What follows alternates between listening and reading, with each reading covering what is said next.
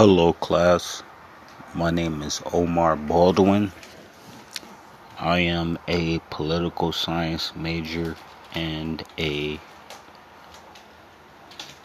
entrepreneurial minor. For this discussion post, I will be introducing myself. I will describe my entrepreneurial potential based on the results of my assessment that I took this week for this discussion post, and I will also be describing the venture that I have chosen to pursue as an entrepreneur and the reasons for my choice. First off, I'm going to introduce myself. I'm from Los Angeles, California. I kind of grew up in a low-income family household. I grew up in foster care. I'm an African American male living in Los Angeles. For some, this may sound cliche. For others, some may be surprised at my situation. Growing up in Los Angeles, I was always exposed to money, meaning like millionaires, billionaires, movie artists, rap artists, many different superstars on many different levels while I was growing up. And this kind of influenced my choice of being a political science major and a entrepreneurial minor. Based on my results of the assessment, I will say that I came up somewhat like average to below average. After reading my results, I was shocked to find out that I was below average.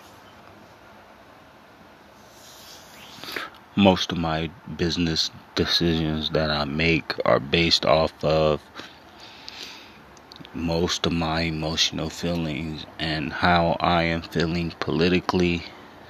That is how I am going to make my business decisions. I think that this is a good strategy because some business owners are not actually politically knowledgeable.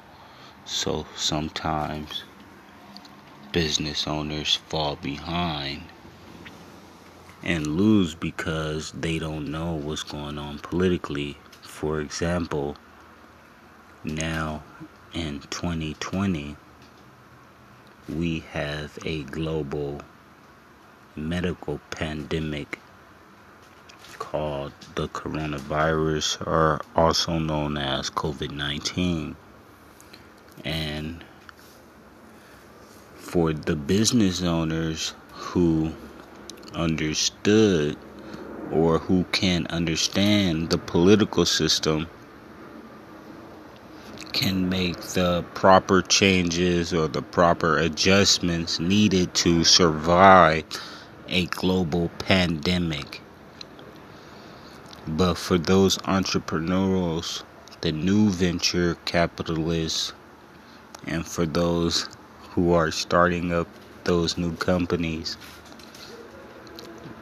one must understand that business and politics correlates with one another, and there is really not one without the other.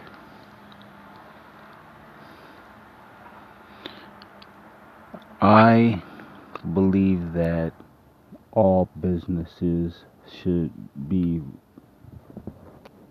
coincided with the state of politics, period.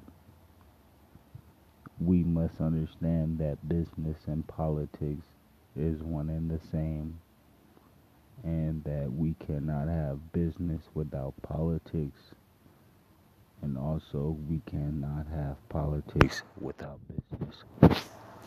Thank you, guys.